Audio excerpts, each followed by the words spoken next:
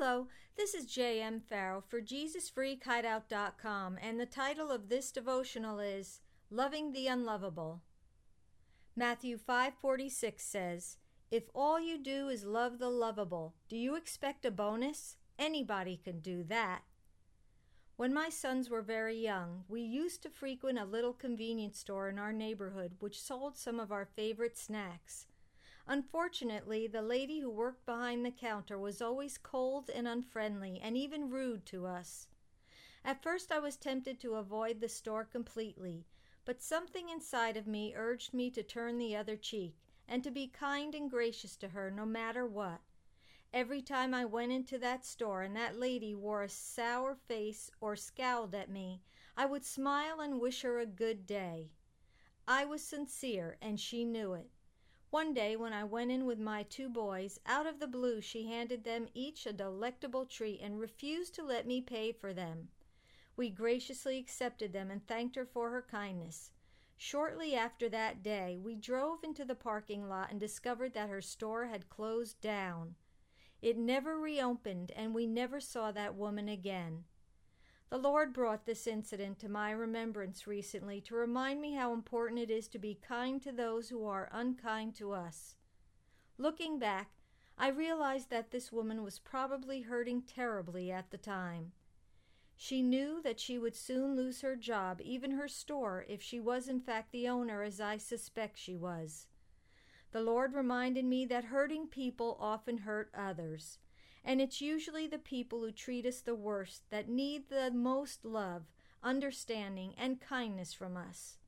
I have found that in most cases, when I treat others with the kindness they withhold from me, I can usually win them over if I don't quit and give up too soon.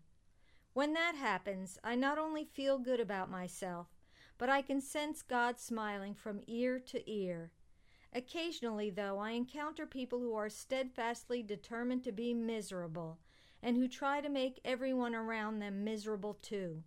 In those cases, I eventually have to leave these people to their own devices and to God, refusing to let them steal my peace and joy. Jesus said, "Do you think you deserve credit for merely loving those who love you? Even the godless do that. And if you do good only to those who do you good, is that so wonderful? Even sinners do that much." Luke 6:32-33. The Savior makes it clear that He expects much more from us than He does from the world, and we mustn't think too highly of ourselves when we are good to those who treat us well.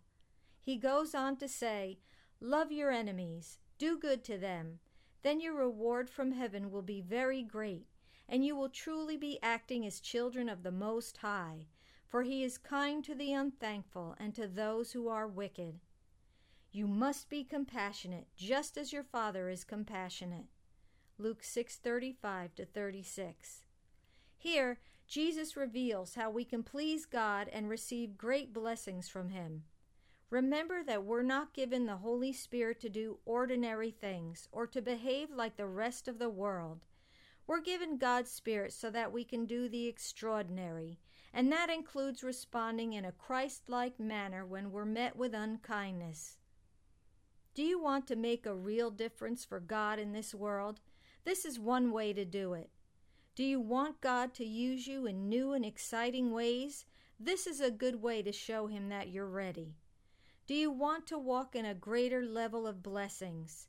Sowing seeds like these will bring you a harvest of rewards that you won't receive any other way. I like the way the Message Bible puts it. I tell you, love your enemies, help and give without expecting a return. You'll never, I promise, regret it. Luke 6:35. Lord, I thank you for pouring your love into my heart by the Holy Spirit so that I don't have to be unkind to those who are unkind to me. Help me to remember that people who hurt others are usually hurting themselves.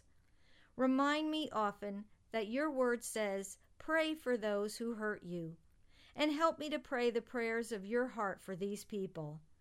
Thank you for giving me the grace I need to live a life that Jesus would be proud of. Amen.